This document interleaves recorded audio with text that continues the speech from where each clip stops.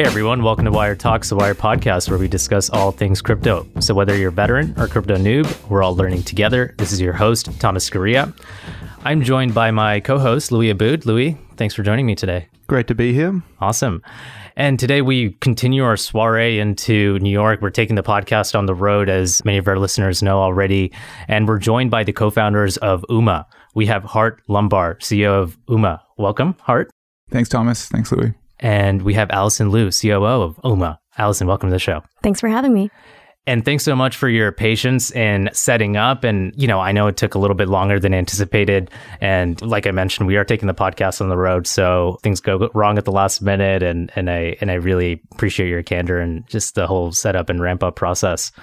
This is fun, man. I love plugging in wires. I do have to say, Hart, if this does not work out for you, if Uma does not work out for you, you definitely have a future in some sort of AV setup hardware technology play. Thanks, Maybe Thomas. a pass two would be my guess. There's definitely a story there. We'll have to dig a little bit deeper. Okay, so I'm going to try to define Uma. And I think it should be noted that we're in a room full of traders, ex-traders at least, and current traders. So we will try to avoid a little bit of financial jargon and define some more complicated terms along the way. But as our listeners know, this podcast is really meant for more advanced subject matters in crypto. And that is what Google is for. If you want to stop and Google something, I always advise that. Investopedia is a fantastic resource. That's right. That's right. So at a high level, and Hart and Allison, I'm sure you will correct me as we get a little bit deeper into the podcast. At a high level, Uma is borrowing concepts, right, from the traditional derivative space, particularly the concept of the total return swap, which is a financial instrument really marketed by big name Wall Street banks to traditionally hedge funds and other financial institutions that want to have price exposure to any asset in the world in a very capital efficient manner. We'll go over what that structure really means in detail. But basically, Uma is putting that concept on the blockchain and making it available to everyday consumers, I suppose. So before we get into the details of the protocol, I'd love to learn a little bit more about you guys. Let's start with Hart and go to Allison. Hart, can you tell me a little bit about your background? I know this is not your first rodeo in startup universe. What did you do in startup world before, and how did you discover crypto? Yeah, totally. So, I come from a technical background. I studied computer science and ended up as an interest rate trader for almost 8 years at Goldman Sachs. That's actually where I discovered crypto at the end of my time there. I overlapped with Fred Ursum from Coinbase, and he introduced me to Bitcoin relatively early. I left Goldman in 2013 and started a fintech business, a personal finance app called OpenFolio. And yeah, that was my first foray into the startup scene. And that business was acquired about a year and a half ago and left me free to go deep into crypto. Awesome. And Allison, I know you worked on a fintech startup prior to this as well. I'd love to learn a little bit more about that and what you did prior to that and how you discovered crypto. Yeah, so Hart and I actually overlapped for 5 years as traders at Goldman, literally elbow to elbow. And similarly to Hart, I'm kind of a builder at heart and wanted to build something of value over time rather than see my P&L as a trader reset to zero every year. So I left Goldman a couple years after Hart. It was an early stage employee at a mobile lending startup called Tala, which is operating in emerging market countries around the world, and got to see firsthand retail financial services and how they were administered in many of these countries that kind of have weaker institutions or weaker infrastructure. And then probably 2016, 2017, I started to go down the crypto rabbit hole pretty hard and finally decided when Hart actually became available to work on a new project again that it would be a really good time to apply my skills full time and also put the team back together. Allison, I'm actually curious. So you have experience in the institutional trading realm, and you also have experience dealing with consumers in emerging markets. Did that confluence help you define the mission for Uma and identify a need there? I think what it was for me is that I kind of got to see two ends of the extreme when it came to financial infrastructure. One that was highly, highly developed and relatively efficient for people who could access it in the Western world, and one that was just completely underdeveloped and undergoverned in the developing world. And what I came to see was that, the problem wasn't going to solve itself without any catalysts or people working on it more directly or in a different way. And so I saw, this blockchain, decentralized ledger, crypto stuff as being a way of catalyzing that change. Mm-hmm. Of your prior experiences, how did you identify the opportunity and need for a system like UMA? When you look at financial services today, they're just shockingly regional. It's really funny when you think about this internet age we live in, where information is available everywhere and you can literally access any bit of knowledge from any corner of the globe. But then you go and you look at financial product, and it's not available in that many places unless you are extremely wealthy. If you're very, very rich, fine, you can go and get served pretty much anywhere. But if you're even upper middle class in many regions of the world, the financial services you can access are shockingly limited. And that's because there isn't any global protocol that actually lets you tap into financial product. Wall Street infrastructure is geographically constrained, right? If you are trying to buy S&P 500 ETF, you basically need some sort of bank account or relationship with a broker here in the US. So this extremely wealthy person that you're talking about in an emerging market or developed country that's not the US, how do they go about accessing the American market? Well, they go and literally set up an American brokerage account or have an international broker that is willing to set up an American brokerage account for them because they're wealthy enough they can pay to do that. But for everybody else, the option doesn't exist. It just doesn't. What about means of getting synthetic exposure in a centralized manner? I know there is a whole world of different trading venues and different technologies that have popped up that in a regulatory landscape here in the US would never fly, but people in emerging markets do have access to that. Are you following that closely? Yeah, so there's a world of CFD providers. This is a type of derivative product that's popular really outside the US. It stands for contract for difference. These are basically agreements that are derivative agreements where people pay the change in the value of some asset. There are a number of CFD providers that are, generally speaking, the CFD brokers that are highly centralized are relatively shady operators who have high leverage, and it's more of a gambling-like feel. Bucket shop, I believe, is the common term. Louis, from Australia, this is a much more common thing in Australia. Because we're all degenerate gamblers. Yeah. You're better than most, man. So, so yeah, those types of products do exist. But when you really try to get into something that has some substance behind it, something that is you can actually hey, this thing is going to be there when I wake up tomorrow morning or next year or next month, that type of product doesn't exist. As an example, actually, CFD products, they actually have holding limits. Allison told me about this recently. I didn't even realize this, but you can't actually hold a CFD trade for too long before they force you to close your position. So it's really a speculative product. Yeah, now's a good time as ever to talk about, at a high level, what does UMA really stand for? What's the mission? And what's the impact you're hoping to create? Allison, if you want to take this one. Yeah, sure. We're very much a mission-oriented company, and our mission is right there in our name. It's to enable universal market access. This means building a digital-first global protocol for risk transfer. Got it. And how have you designed this protocol on Ethereum to get people synthetic exposure to any asset in the world? So going back to your analogy to a total return swap, I think it's a good nerdy finance analogy for what we're doing. Now's a good time to probably define that as well. I guess I'll give it a shot. Go for it. Yeah, it is somewhere deep in my CFA textbook, and I think I did trade some of these when I was back at Citi. So total return swap is a means of getting exposure to really any sort of asset with some sort of price feed. Financial institutions use this to hedge interest rates, to get long exposure to market indices.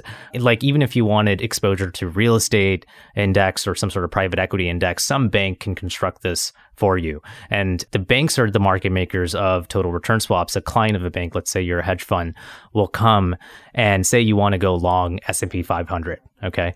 And the bank will take the other side of the trade and go short and they will hedge their exposure using their balance sheet some way or another.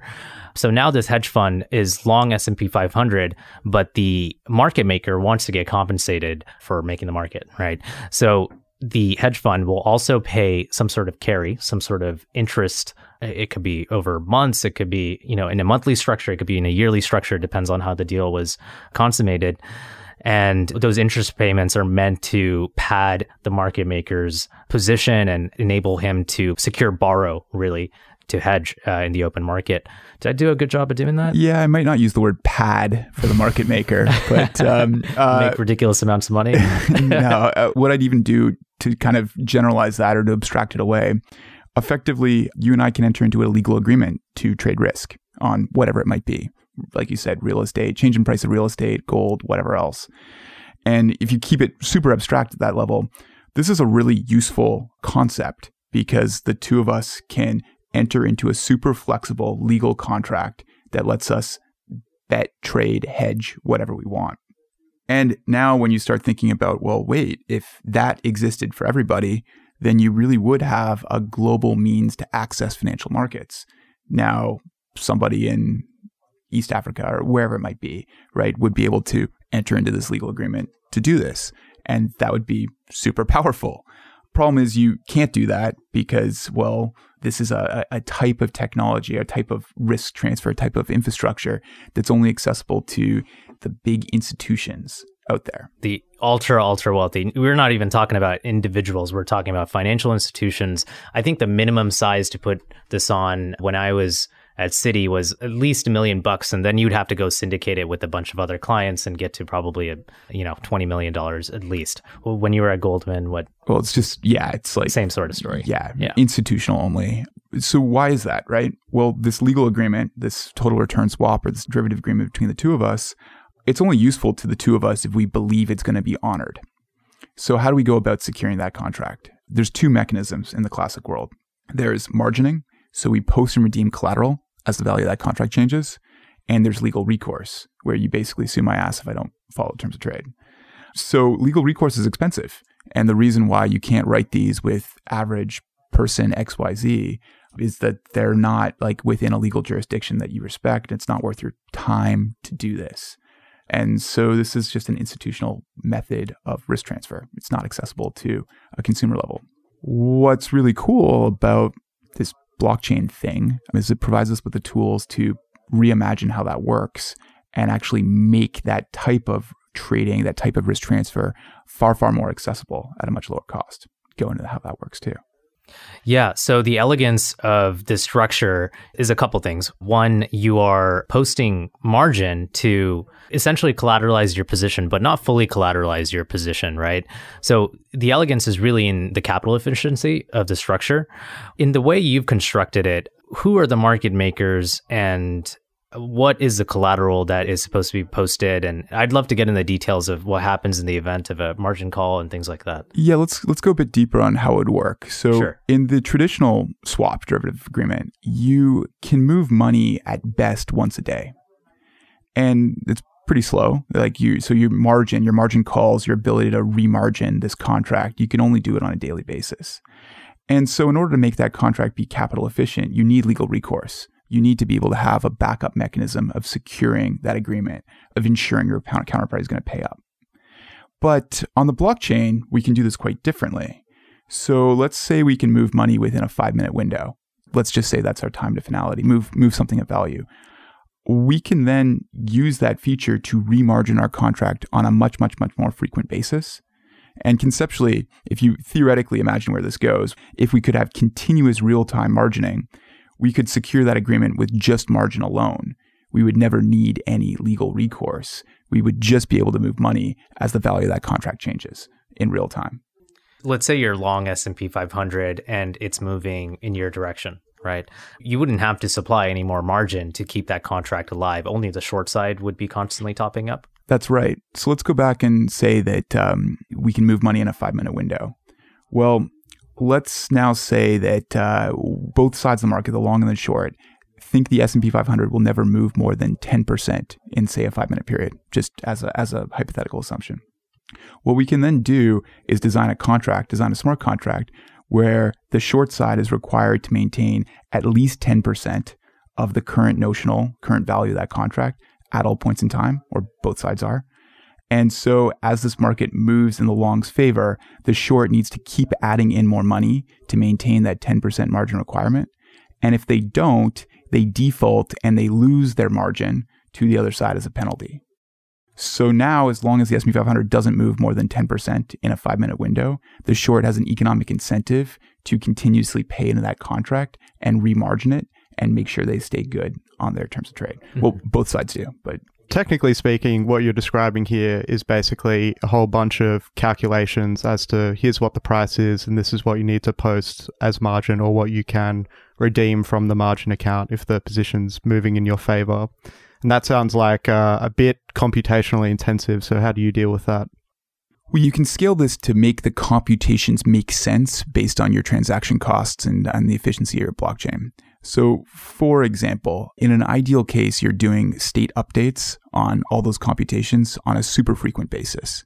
But on blockchains today, let's say Ethereum, that would be too expensive. So instead, what you can do is design your margin requirements to be broader. So it requires more capital, but you would need to make those updates on a less frequent basis. So you can make those updates daily or weekly even. Yeah, so in the total return swap analogy, there's a series of cash flows involved, like Louis was alluding to. There's a cash flow associated with the total return of the asset that you are following, so the price that you're really tracking. So that includes the interest that could be associated with that asset and also just the change in price.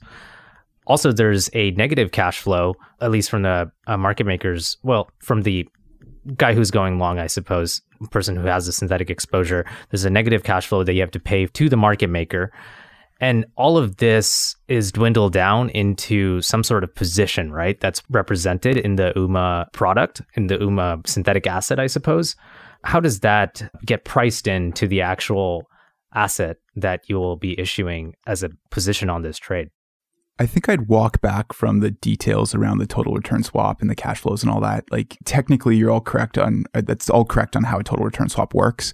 But I would just simplify it for our use case where it's not an exact parallel to how that works. So all we're really looking here is, like, Thomas, you and I want to make a bet on the S&P 500. You want to go long. I want to go short. We're agreeing to a margin requirement on this trade. I'm going to be what we're calling the token sponsor. I'm going to be the short side of this trade. And I'm actually going to create a token that represents the long side of the trade that you get to purchase.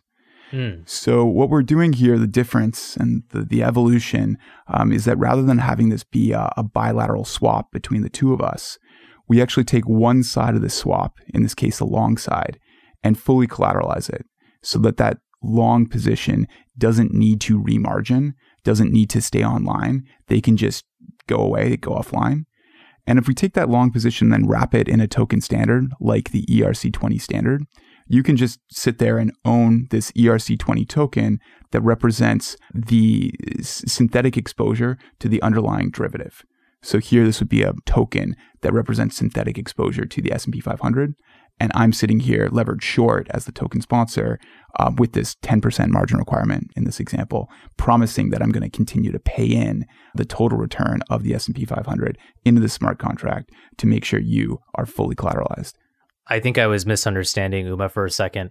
So the total return swap analogy does kind of like fall apart when you think about it from the UMA perspective, because the token sponsor, you're not interacting directly with the market maker. The token sponsor is dealing in primary issuance and just issuing these synthetic assets to the open market, and they're, traded amongst each other. Am I kind of following? Yeah, I think that's a really good way of putting it. So stepping back again, kind of holistically, very simplistically, you have a bilateral derivative. There's a long and a short. And all we've done is we've allowed the short side to be levered, and we've collateralized the long side at 100%. In collateralizing at 100%, we can tokenize the long side, make that tradable, fungible, really easy for a retail consumer to understand. And on the short side, by maintaining it, keeping it as a levered instrument, it's something that is more palatable from a capital management perspective for a professional market maker or liquidity provider to step in on. So both sides ultimately get what they want. You have a levered short side that is maintaining this exposure in return for, being paid effectively some sort of a premium or funding rate.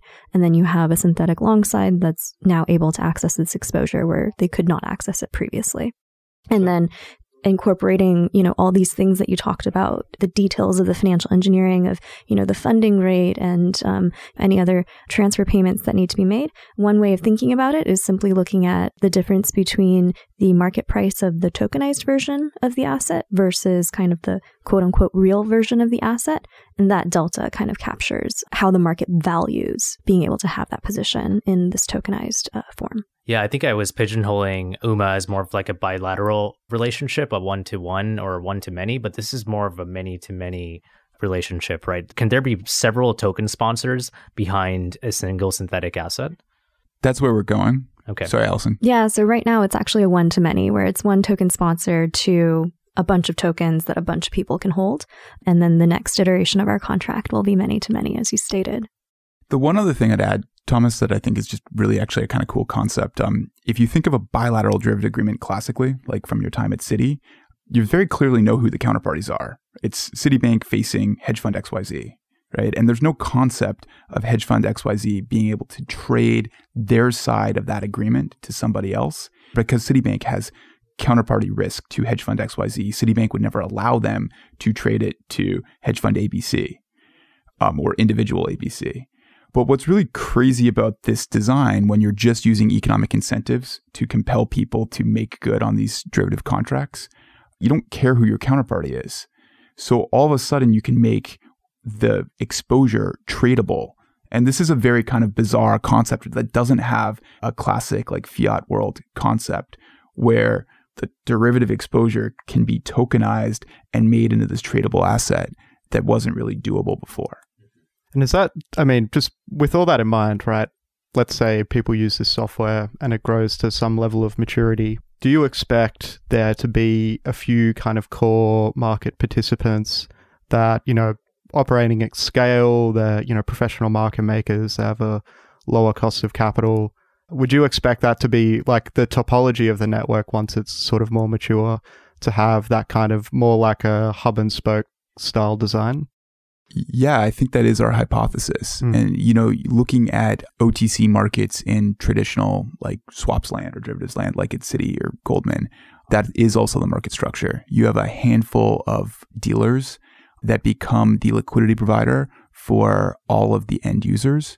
And those dealers are market makers, really develop expertise and know how to hedge, make markets, provide liquidity in a very efficient way. People face off against them. And what's really interesting about the structure is I think OTC markets don't get given enough credit. OTC markets can be hyper efficient and very, very competitive. People tend to assume that you need a centralized order book like on a stock exchange in order to have supply and demand fairly match off. But it can really be shown that if you have a handful of competent market makers, 4 or more people in competition pricing trades, you can actually get super efficient pricing. So I think the market structure does look a little bit more like that. That's our hypothesis. And to add on, part of the evidence for this also comes from, fiat world peer-to-peer markets. Things like Lending Club, for example, have ultimately ended up institutionalizing where the major capital contributors ended up being institutional. One thing that's super cool, though, about what we're doing and use cases that could be enabled by putting it on the blockchain is that these, centralized institutions that get the expertise to facilitate this hub and spoke model actually don't need to be people or institutions at all. They could be DAOs or smart contracts or any number of things depending on how the market develops. Presumably, though, let's take the S&P 500 example. These professional market makers are going to have some connection to the fiat world to hedge their risk, etc., right? So how do they deal with a situation where they're effectively creating these products using your technology and then all of these unknown counterparties are taking the other side of that because they're going to have some requirements, legal requirements to sort of know who they're dealing with, etc. You're asking good questions, Louis. To be totally blunt, we don't have that all figured out yet in early days, and we'll see how it all develops. These are a lot of the challenges that get posed by building financial products on a pseudo-anonymous blockchain where it can be difficult to know who your counterparty is. And so, we take all the regulation and all that kind of stuff very seriously, but it's honestly unclear how to answer how KYC should work if you have pseudo-anonymous assets. Do you think it's a question of what the market maker should be doing, or whether this is something you could create solutions within the technology to enable these problems to be solved? There is a business called Sendwire that does some of this. Sorry. I wasn't trying to reverse broke our, Allison? No, I mean, I think that the technology certainly has the capability to evolve if we had more regulatory clarity, and if this clarity existed not in a patchwork of jurisdictions, but, really at a global level. But I mean, like, OTC dealers today in crypto deal with this, right? They trade OTC in Bitcoin versus dollar against known counterparties. And if those counterparties turn around and trade against somebody that they're not supposed to be trading against, like, there's no way for that OTC dealer to know. Mm-hmm. And your problem isn't native only to UMA, right? These are problems within all of DeFi, sort of questions that need answers from regulators. I'm sure Uniswap is thinking about this. I'm sure Compound is thinking about this. Just a slush fund in a smart contract, right? No one knows who's in there, if they're KYC AML'd or not. Well, they're certainly not KYC AML'd, if they could be properly KYC AML'd or not. Sounds like there should be a business supporting these DeFi projects. We'll take this back to the office and go to the drawing board, certainly. Do you see any risks, if the system's working properly, the financial incentives and the technical enforcement of the terms of the contract effectively should protect all of the parties, right? And there should never be a need to try and find out who they are and go after them in a legal sense. But if you do start getting basically a few large market makers, are there any tail risks that you see that could occur where there isn't really a technology solution for that at the moment? Do you have an example in mind? I didn't, actually. I was hoping that you had one. Well, I think maybe like one way to think about it is like too big to fail, right? Yeah. So we heard that phrase from the fiat world.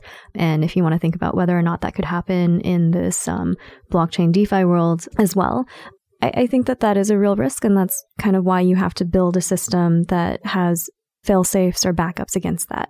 And so as an example, one of the biggest DeFi projects today, MakerDAO, if there is a given CDP that is too big to be absorbed by the market, then what the Maker system would actually do is eventually dilute Maker holders in order to ultimately make synthetic asset owners, DAI holders, whole. And so in our future iterations of a many-to-many token sponsored to token holder system, we can introduce not exactly the same, but kind of conceptually similar mechanisms where there are kind of third-party entities or funds that have the capability and scale to handle those types of scenarios. And just while we're talking about risk, how do you think about the collateral types to use within the system? We've got a myriad of stablecoins, all with their own different kind of risks. I mean, I know you've got a product that has been created with the technology out there. What is that using as collateral? How does that work?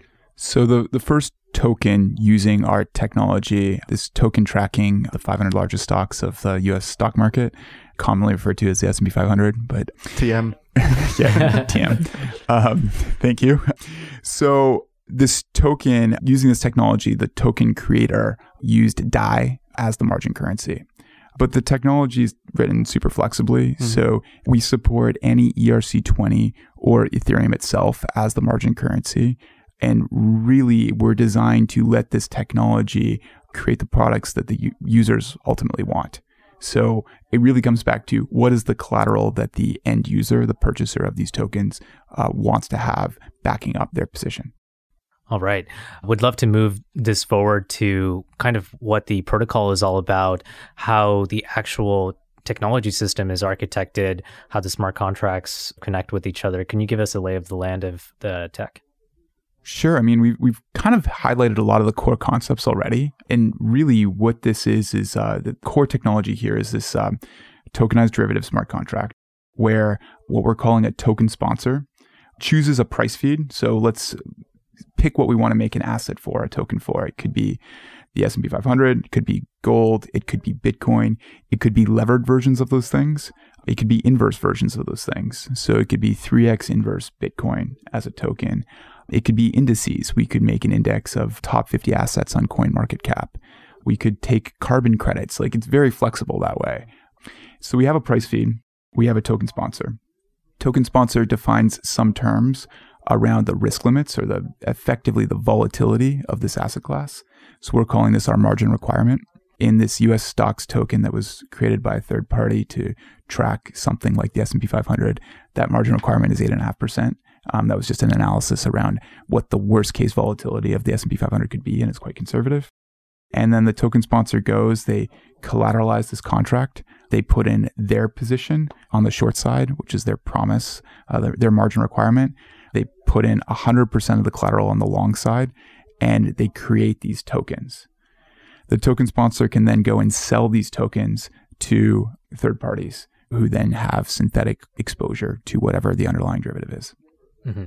And I think the trend of DeFi protocols is definitely going towards more and more tokenization. But you guys were fairly early to start designing in that space. Why was tokenization so obvious and important? And why was adhering to the ERC-20 standard just a no-brainer for you guys? I mean, there's so much infrastructure built around ERC-20 now. And weirdly enough, ERC-20 has almost become a consumer-facing brand where it feels a little safer if it's an ERC-20 standard. But, you know, when I say infrastructure, I mean any exchange now can support ERC-20 in a one-click listing. Any wallet can support ERC-20, again, with a very similar one-click listing. And users kind of understand it. So we felt that it was really the easiest way for people to wrap their heads around, well, oh, I can get price exposure to a stock index in the form of a token. That makes sense to me. And we also have this concept of composability, right? Theoretically, the ERC-20s could be packaged up into like a set protocol basket or things of that nature. Is there anything that you're interested to see along those lines? I mean, I think all of it, you know, like the fact that we can create ERC-20 tokens that can be built into a set basket, or can be added to compound, lent on compound, or it could be collateral in Dharma, or, you know, can all be collateral in multi-collateral DAI. Like, hopefully the bet in the DeFi space is that there is a flywheel that it's going to start turning, and there is going to be these Lego blocks that people can put together in ways that are innovative and exciting. Yeah, we've talked about this before, Hart. It's something that I'm particularly excited about. You know, we just caught up with Robert from Compound last week. He's getting ready to launch C tokens, which is V2 of their protocol, which is basically represents, the token represents the principal and accrued interest and accumulating interest on their money market positions. You have Uniswap's liquidity tokens, which represent, you know, the claims to profit and whatnot there. And of course, we have UMA's synthetic tokens, and Market Protocol has CFD tokens, and it's all looking like these components that we're used to in the traditional fiat world are akin to them. And of course, now we have SET as well. And yeah, there's going to be a world where there's sort of a structured finance revolution, if you will, happening natively on Ethereum. So if we just go back to the margining aspect, you know, people are going to create all weird and wonderful products using this technology, right? And some of them are going to be a bit crazy. Like somebody's going to create a 100x leveraged XIV contract or something to that nature, right? That things that are definitely bound to blow up, but that's, you know, the nature of open finance. People can do what they want. How do you deal with the situation where, you know, let's say I've got a position, let's just say synthetic Bitcoin to make it simple. And I wake up, let's say I'm using UMA to hedge. So I'm shorting Bitcoin through UMA. And I wake up and my counterparty's defaulted and I found out that I'm not hedged anymore and the market's moving against me. Obviously, there are limitations to what you can achieve with this margining aspect, but are there possible technology solutions to ensure that you're always protected, or like you can recreate the same risk if the counterparty defaults? How do you guys think about that? Like the continuity of the risk? Yeah, I can tell you come from a traditional finance background, Louis, but these are really real questions. So call it, the nerdy finance term would be the replacement cost of your risk. And you really want to design a system where if you do get defaulted, you can replace your risk without losing money. So the way the system's currently designed, or the way we've currently architected, is if you do get defaulted on, you will get paid out above market at the time of default. And with a conservative margin requirement, you'll get paid out considerably above market. So you're in the money. You're like kind of win at the moment of time if you get defaulted on. The challenge, of course, is that if you want that risk, like if it's your hedge and you really want that risk back, you want to go replace that trade as quickly as possible. like Allison alluded to, this what we're calling our multi-token sponsor version. We've got a lot of designs on how to actually make that continuity of risk be a thing, much in the same way, you know, you can look at the maker system and keepers and like how there's an incentive to continue to maintain continuity in that system. We've got similar ideas that we're exploring. Right. And that would be like you basically calibrate that sort of liquidation penalty to the cost of re-executing the same trade effectively or something along those lines. Exactly. Yeah. And again, goes back to a composability thesis here too, where if you had, say, a constant liquidity provider like Uniswap that you knew you could get liquidity from, then you can build this future world where, wait, a default happens. Oh, that's okay. I can automatically go and replace that risk from a known source of liquidity using a smart contract, ideally, right? Make this all be completely automated, and you've got complete continuity. And I noticed in your white paper, you introduced the concept of margin netting. It sounded like that's maybe something to come in the future, but if you could just talk a bit about that, what that means, and you know, how that might work, if you can talk about how that might work using this kind of technology. I think that's a good concept to probably define for your listeners too. Yep. So margin netting really refers to, let's say I'm a market maker and I enter into derivative trade with you, Louis, where you want to go long gold, right? So I'm short gold and I have to contribute some margin to that trade. And then Thomas wants to go and actually do the offsetting trade. So he wants to go short gold, but I have to enter in another agreement with him and contribute margin to that trade. I then, as a market maker, have no risk, but I've had to contribute capital into both of those trades. And if I have to contribute that capital for the lifetime of the trade, that's extremely expensive because there's a cost of capital. So margin netting would be the concept of like, well, hey, how can I, if I have no risk, if you guys are offsetting, how can I get credit for that so I don't have to commit capital against those two trades? Long and short answer is that, no pun intended, there are some, we're not entirely sure the best approach. We've got a number of like, this is kind of in the research phase for us on how to efficiently do that type of offsetting netting. And a lot of this it's actually analogizes to like payment channels or Lightning Network stuff, where you have offsetting trades in a Lightning Network and you actually want the hub to be able to release capital. So I think there's going to be a lot of research in that space that we're going to be able to apply to solving this margin netting problem. Super interesting. Awesome.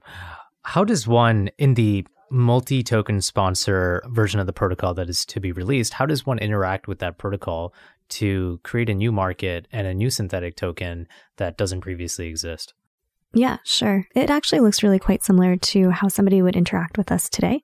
So Uma's built basically a Web3 app that somebody could log on to initialize the parameters of and deploy a new smart contract. So you could log on and you could connect your MetaMask account and say, I want to create a derivative token on gold. Let me select my price feed. Let me select the parameters. Let me define the margin requirement, subject to constraints, of course, and then one-click deploy to the blockchain.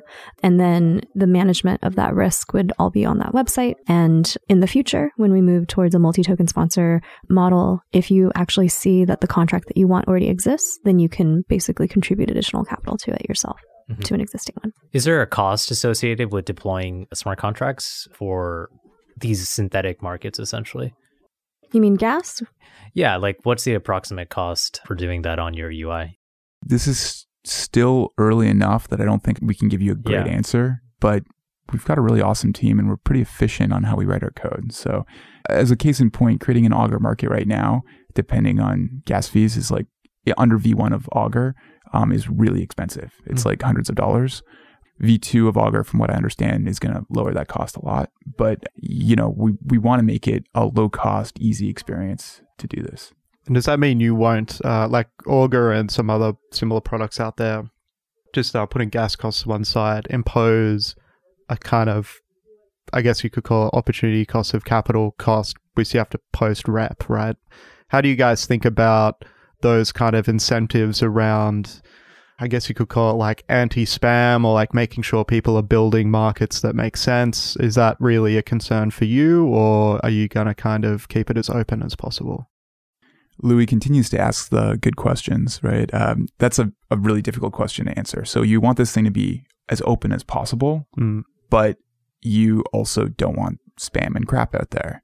So I think we're just going to take an iterative approach on like how quickly we open things up to help make sure that there's some sense of quality and like thoughtfulness behind what markets people create. I also think that, our protocol is really a bit more finely tuned for financial applications. So, for example, Augur markets are really done in natural language. You can choose any time zone you want when you denote your market in natural language, or any date that you want, even if it's like a weird holiday. Whereas, our product parameters are a bit more tightly defined, really, for these financial derivatives. So really the choices are just which specific price feed or price source are you looking for, specifically which margin requirement are you looking for, and specifically which kind of payoff or margin calculation function are you going to use. Mm-hmm. And how are you thinking about which price feeds to enable users to select from? Are you just going to have a bunch of optionality, or it's going to be like a bring your own price feed system? Of course, this is my segue into the whole Oracle problem and how you guys are tackling that. Yeah, so let's get into it. Let's do it. The Oracle problem, I think it's important to separate it into kind of two levels. There's first of all a reporting layer where you're just like getting data pushed onto the blockchain. That's the price for whatever this thing is. And then there's a dispute layer or verification layer, which is like if we disagree with that data, we need a way to resolve that. And I frame it this way because I like the bring your own price feed idea, right? And that's actually the way I like that phrasing. We might use that. It should be a flexible open finance technology where you can bring your own price feed coming from wherever. And if particularly think about this as a bilateral agreement between, say, just the two of us, as long as you and I agree on whatever that price feed says, we're golden. We don't need a third party. We don't need an Oracle. We just have this price feed coming in and we're like, yeah, that's right. The point of contention is when we disagree on what that price feed says. And then we need some sort of mechanism to verify that dispute or verify what that price should actually be. Mm-hmm. What are you guys thinking in terms of dispute resolution? I'll map out our framework so first of all, how we do this today, like right now, is we just have a centralized price feed. So we make no attempt to state otherwise, like there's a price feed we're publishing, and in dispute resolution, we would resolve that dispute. But the way this should be, right, I'll map out like our framework for how we think about this problem. Our starting premise is that on the blockchain, any Oracle, or in this case, this verification layer, this dispute resolution layer, is bribable. There is some cost or price you can pay to bribe this system. And we like to define that minimum cost that you could pay to corrupt the system as our cost of corruption. And then separately, there is some known or calculatable profit that could be made if you were to corrupt the system. So go back to our bilateral trade on, let's say it's gold, Thomas, like if we both put in 10 grand of margin and I could corrupt that price feed, I could steal your 10 grand of margin. That would be like the maximum money I could steal from this contract. And so if you sum that across the entire network and do a worst case analysis, you can actually calculate a profit from corruption number for how much money could be stolen if you were to corrupt this price feed. So then we have these two numbers, this cost of corruption, this profit of corruption, and our real challenge in this dispute resolution layer is to figure out if we can build a mechanism where the cost of corrupting it is always greater than the profit you could make. And if so, if we can design a system where the cost of corruption is always greater than the profit from corruption, there is no economic incentive to break this system. And do you have, I mean, obviously it's early days, right? And this is all very bleeding edge stuff. There's a lot of economic and technical issues to be dealt with here. But fundamentally, how will the incentives work for this kind of thing? Yeah, totally. And you're right to say that this is like early stuff, but we are going to be publishing more and talking about this more broadly. And again, I think it's an important research problem for the space as a whole. So at a high level, the profit from corruption number, there's really three steps here. We've got to measure our profit from corruption, we've got to measure our cost of corruption, and we've got to like build this mechanism to keep this inequality in check. The profit from corruption piece is observable. If contracts using the system are known to the system and follow a given interface, you can actually do the math to be like, hey, if somebody were to control the price feed, how much money could they steal from this contract? So cool. So we can actually go and like calculate this profit from corruption number. The cost of corruption goes then, okay, well, if there is a dispute, how are we going to resolve it? So we think ultimately you need some sort of voting system. So this would be a Schelling point style system with tradable voting rights. So let's say that we do have these tradable voting rights and we ask our voters whenever there's a dispute, they need to resolve and vote on what the truthful price is, or the correct price is. And we can show that as long as there's an honest majority of voters, that this thing will resolve correctly, this voting system will resolve correctly. And the logic there follows the same sort of 51% attack on a proof of work network, going in more detail. But as long as you have an honest majority of voters, people will vote truthfully. If these voting rights are tradable, then it lets us calculate the cost of corrupting the system. Effectively, the cost of corruption would be what it would take to buy or bribe 51% of these voting rights. And we can actually figure out what that number is. We can observe that number based on the market price of these tradable voting tokens. And so the voting tokens, how do they accrue value? Are they getting paid to make these decisions, or what would that look like? So if you then go to the third part of what we're trying to prove, the fact that the cost of corruption is always greater than our profit from corruption, what you really defined here is that the voting token value, or really the market cap of these voting tokens, should always be greater than the total profit that could be stolen if you were to corrupt the system. So ultimately, they accrue value by that inequality being in check, and then by the system growing, by more margin, by more usage of the protocol happening. So then a question you probably have is like, okay, how do you keep that inequality in check? Yes, yeah. So again, work in progress, but what we've proposed is what we'll call a variable tax or variable fee system, where if the market cap of the voting tokens is high enough such that the cost of corrupting the system is above the profit from corruption number, we don't really, like, we're golden. That's the case we want to be in. But as that market cap approaches the floor, we levy an increasing tax on the users of our system, on the contracts of the system, and we use that tax revenue to purchase voting rights in the open market to enforce this floor. So what we're really doing here is we're building a system that imposes what's in the collective best interest on all the individual contracts using the system. And because of this design, because it's in the individual best interest of all the users of the system, they want to pay this tax, or they need to pay this tax to support this inequality and to keep the security of the system, to maintain it. And is there any way to know, kind of at a high level, what that kind of tax is going to need to be as like a percentage of the notional traded? Or like, this is obviously adding an inefficiency. How do you know that that's going to make sense in the long term, like economics of the system? Yes. So we've done some initial economic modeling of this, and we're very fortunate to have some like talented economists on our team that help us work on this. So more coming. But to share with you kind of the initial thoughts or how this works, there's really two scenarios. If you want to distill this and look at it at the extreme, there's two scenarios. There's a scenario where the system is growing, where usage of the protocol is growing. And in that case, the market cap of the voting rights should be trading above the floor, because these tradable voting rights should reflect the market's expectation of future use of the protocol. And in which case, you don't need to charge tax for anybody because the system is secure. So it's a great scenario if we're growing quickly. The other scenario then goes is, okay, what happens when that stops? Like, let's call it a steady state at some point in the future. What is the tax rate that we need to pay to incentivize voters to vote correctly? And the initial numbers here is like, I actually don't necessarily want to like share numbers because they're not sharp enough yet. But in our estimation, under really pretty conservative assumptions, you can get to a number that feels reasonable, particularly when you realize that the profit from corruption number is based on the margin in the system, not the total notional value of the system. And so if the margin in the system is like 1/10 or 1/100th of the total notional in the system, the types of fees you'd need to charge to secure that total notional seem very reasonable. And it seems like the kind of thing that people to have access to this type of system would or should be willing to pay for. Does that reasonably answer your question? Yeah, I mean, I'm super excited to read about this in detail, because if this does make sense, it's one of, I think, not to overstate things, but it sounds like a pretty key innovation for the whole space, right? In terms of game theory and incentive design, and even just like dealing with the Oracle problem. So yeah, I wish you all the best, certainly. I do have a follow-up question to this, the cost of corruption and the possible profit from corruption.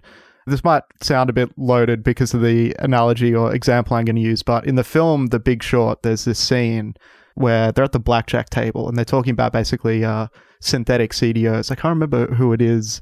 They always have a famous person to like explain the situation in layman's terms, but I just forget who it is. But basically they're talking about how you have the underlying contracts basically, and then one of the problems that occurred in the financial crisis is that all of these hedge funds, institutional investors were then making synthetic bets based on those underlying contracts, and nobody really knew what the total notional size of all these synthetic bets were, right? Everybody is basically betting on each other's bets, and it's all completely dark. None of this is going through any kind of central clearinghouse, sort of bits of paper getting shuffled around.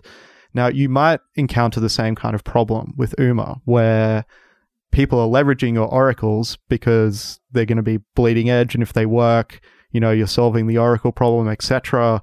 Your oracles are going to be in high demand. How do you know who's using them? Because the more people that are using them outside the UMA system specifically, they're basically increasing the possible profit from corrupting these oracles. You might not be able to see all this exposure that's building up, and therefore knowing what the ROI is on corrupting the system becomes very difficult. It breaks our system if we don't know who's using it. Augur terms this, I think, very accurately, parasitic usage.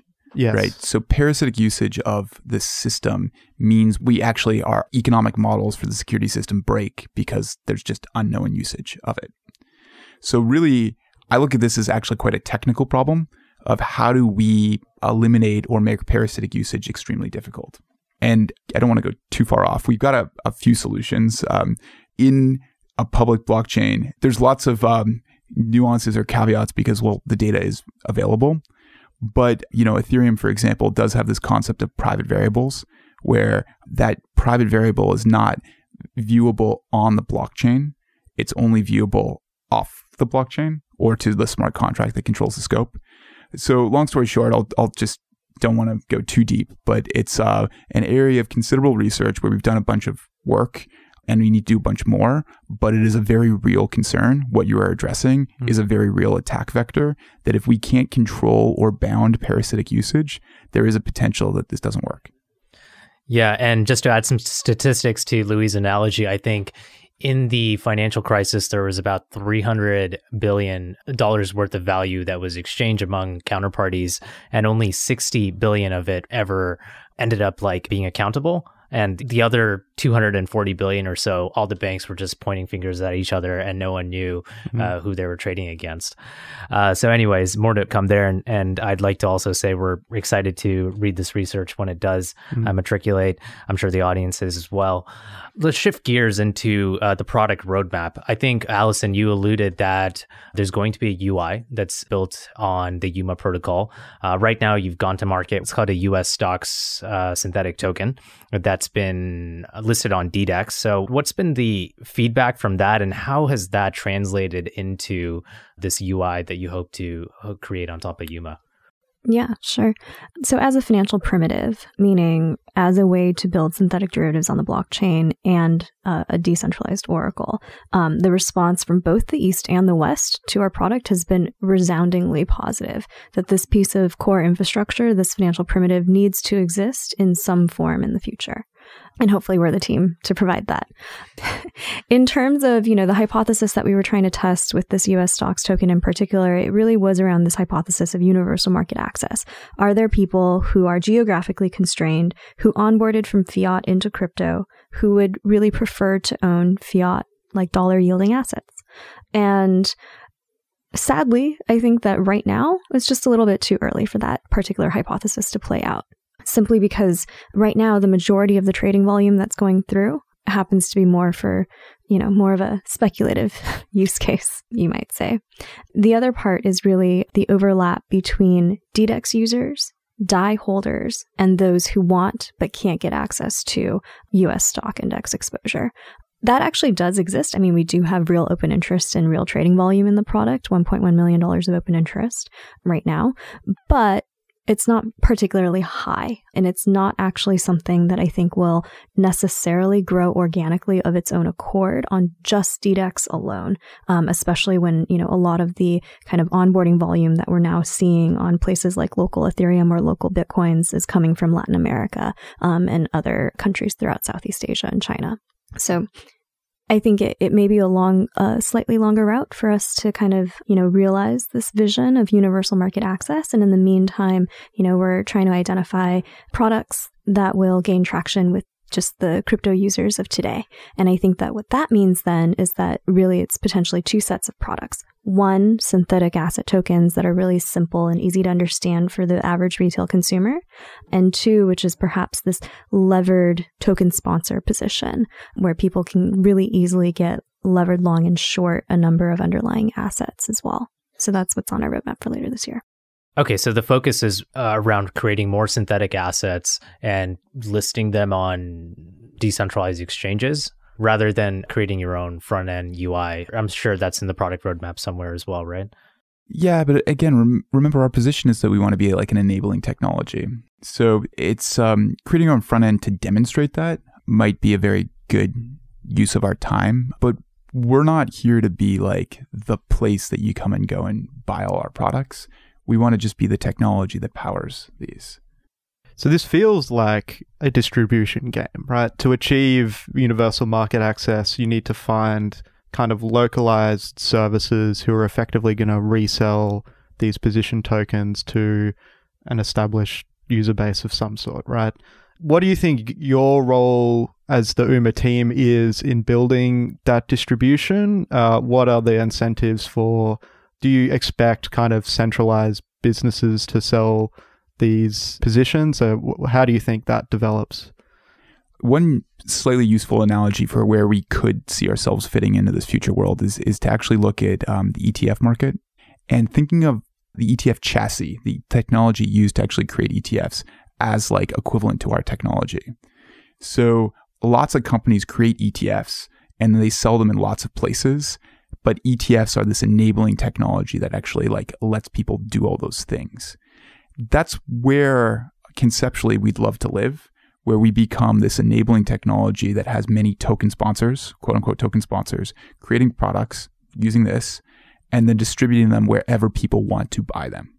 So you think the token sponsor who's kind of more on the technical and market making side are actually going to be the ones that market and distribute the products to the end user? Or they partner with exchanges, because a lot of these token sponsors might be more like, think to go deeper into the traditional finance analogy, actually ETFs themselves, they have what are called authorized participants that are actually supporting the ETF product. And these are high frequency trading firms that most people have never heard of. Those people are not marketing experts, right? So there's people creating the product. There's people then marketing the product, maybe on an exchange or through some other avenue. And I think there's actually a lot of room for innovation there, particularly as you do more of the truly open finance. Like perhaps there's some sort of financial product that's really applicable in China or wherever that, sitting around this table, we couldn't really come up with. But somebody comes up with it and figures out how to market it there. That's a great use case. That's something, that's a cool world that I know we'd all like love to see. Yeah. So. And I mean, something to keep in mind is that all of this technology is still very new and cutting edge, like you said. So, the developer support that we're able to support in getting these contracts deployed and price feeds set up and, all done safely and securely in a non-custodial way on the blockchain is actually a really valuable service for, we've gotten quite a bit of inbound interest from people that want to create startup derivatives exchanges or want to issue their own financial structured product because they have some innovation and they have kind of the financial concepts or the user prototypes in mind, but just not quite sure how to make that happen securely on the blockchain. Can you, I know it's very, very early, but can you describe maybe what these token sponsors might look like? Because it's obviously a new kind of business that has a lot of analogous sort of like people have this expertise to do this, but nobody's ever done it in this context, right? How do you find these people and what will they look like? Yeah, just to broaden that question a little bit, if you can give us sort of like your go-to-market strategy with attracting these said token sponsors, that'd be really cool. So I think that there's a range of what these people could look like. It could be everything from what we'll call more like, let's call it a crypto market making shop that is providing liquidity to centralized exchanges today. This might be an interesting way for them to trade more. It might be, digital asset hedge funds that are, again, looking for cheap ways of putting on risk. But it could also be much more consumer-ish. Like, think of the people creating CDPs on Maker. Those people are putting on a trade of sorts, right?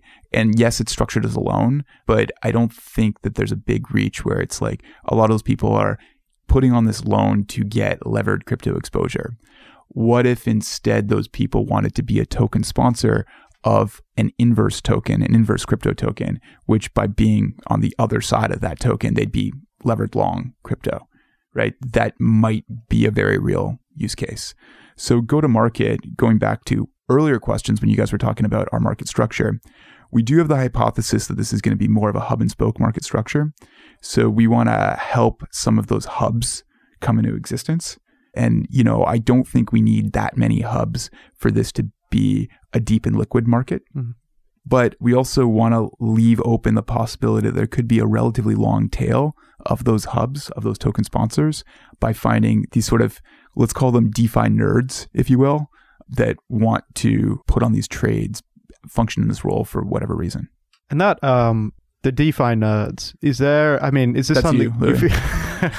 Yes, unfortunately. Obviously you talked about a long tail, right? And what you're talking about there is a large number of individuals. But it seems like there might be a way of bringing these people together as one economic unit. I think, did you mention a DAO to do this? Is that can you just sort of describe, if possible, what that might look like? I think the DAO is kind of more of an interesting hypothetical possibility given, the composability of our protocol on chain. I think that to address your question more directly about how can you create this army of DeFi nerds, it actually comes down to creating money-making arbitrage opportunities. That's what we've built into our system. So you have this financial derivative on, let's say, gold, and you have a price feed for gold, and you can evaluate what the fair market value of a gold token, should be. And if you see the market price of this token ever deviate from fair, then there's your arbitrage opportunity. And, you see this across DEXs, you see this across the Maker system and all the different lending protocols. If an arbitrage opportunity exists, it typically doesn't exist for that long. So that's kind of how we hope to, in the medium term, power this army. It's the beauty of an open global market, isn't it? Yeah. And I'd actually even underline what Allison said, but by highlighting that economic incentives in this world really matter. And I think some of the more crypto native people, I actually wish the space as a whole had a deeper appreciation for the fact that if an arbitrage opportunity doesn't exist, there might not be an incentive for market makers to come in and provide liquidity. And so I kind of think this is going to be a cool concept that I hope the space really embraces, where it's you got to incentivize people to do the role you want them to do. And in finance, that often means liquidity providers are getting paid via arbitrage or whatever else to show up and provide liquidity. Market makers certainly need opportunity, like you mentioned, to provide liquidity. Also, just DeFi needs opportunity in general for the ecosystem to grow, right? Yeah, it's cool that we're making all these sci-fi products, but what people really get drawn into DeFi for, and I think why they will stick around, is for these different return opportunities. So some sort of friendly UI to a DeFi nerd to provide this, who isn't as technical as you would wish. I think that's the real $1 billion idea. Anyways, would love to pivot into, I suppose, I guess we talked about how market makers and network participants might make money, but you guys have raised venture capital. That was my question. How are you guys going to make money? This goes back to the quote unquote Oracle problem, right? Which again, I'm not sure I like that name for it, but our decentralized Oracle with these voting tokens is our business plan. So we really look at ourselves in the business of providing these price feeds or providing verification of these price feeds. And by business, I mean free open source protocol, check out our GitHub, our code's up there. But we're building an infrastructure where the way we capture value is by building this decentralized Oracle that's the best way to verify disputes around price feeds. And one question I forgot to ask when you were going into detail about the Oracle system, where did you draw inspiration from to come up with that idea? I'm sure you work also with a team of individuals, and feel free to give them a shout out as well. But I'm curious, like, are there any sort of analogous systems out there which inspired you to come up with that solution? Allison? No. Our whole team, I mean, again, we just have a fun interdisciplinary team. Why I love the space, right, is that you get to talk with like distributed system engineers, and you get to talk with economists, and you get to talk to finance people. And so you're just trying to bring all those perspectives around the table is super fun. I'd also add economics, like legit economics. One of my best friends who's an advisor to us is an actual professor of economics.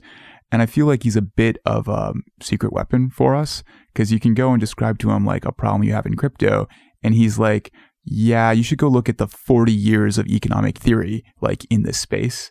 And if there's something else that I think crypto really needs to do as an industry, it's like wake up and read what's out there, particularly in the field of economics, mechanism design, applied game theory, all that kind of stuff. There's a lot out there. Let's shift gears to really the last topic I have. I'm sure Louis will fall in with a couple other questions as well. I would love a glimpse into your regulatory strategy, whatever you can reveal. In my head, what you're doing is somewhere in the realm of the CFTC's jurisdiction, also in the realm of the SEC's jurisdiction, because you are providing derivative sort of synthetic exposure, but at the same time, there's a primary issuance element with the token. How do you think about that? And how do you even explain this to regulators? I'd be curious to hear that as well. So we're using derivative concepts. We don't shy away from the fact that these are using derivatives under the surface to create these products. I'm not a lawyer, right? And we do take regulation very seriously, and we spend a lot of time and brain power on thinking about how to do things the right way. The first point I'd make is that under U.S. law, at least, derivatives are not regulated by the SEC unless they are derivatives on securities. So if you're writing a derivative on a security, it's duly regulated by the CFTC and the SEC. So that means a derivative on Apple is regulated by both. An index or a basket of securities is considered an index and not a security under U.S. law. So a derivative on the S&P 500 is considered non-security-based swap. It's a derivative, not a security. So again, what we want to do is just be thoughtful on how we engineer and operate our system. We are a technology provider. We're purely providing the technology. We're not creating any of these products. And unfortunately, these products really aren't accessible to U.S. people, or can't be accessible to U.S. people unless they're on a listed and regulated derivatives exchange. And so, play by the rules of the game, do it right. The thing that I'd also just highlight, the thesis, universal market access, that's for people that are not in America, right?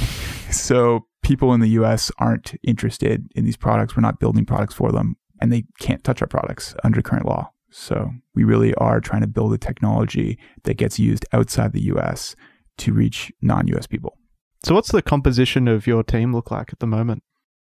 So we're 9 people right now. Me, Allison, 4 blockchain engineers that are awesome people. 1 financial engineer. I think a very interesting and unusual addition to our team is the fact that we actually have a financial engineer on our team. 1 economist and one product person.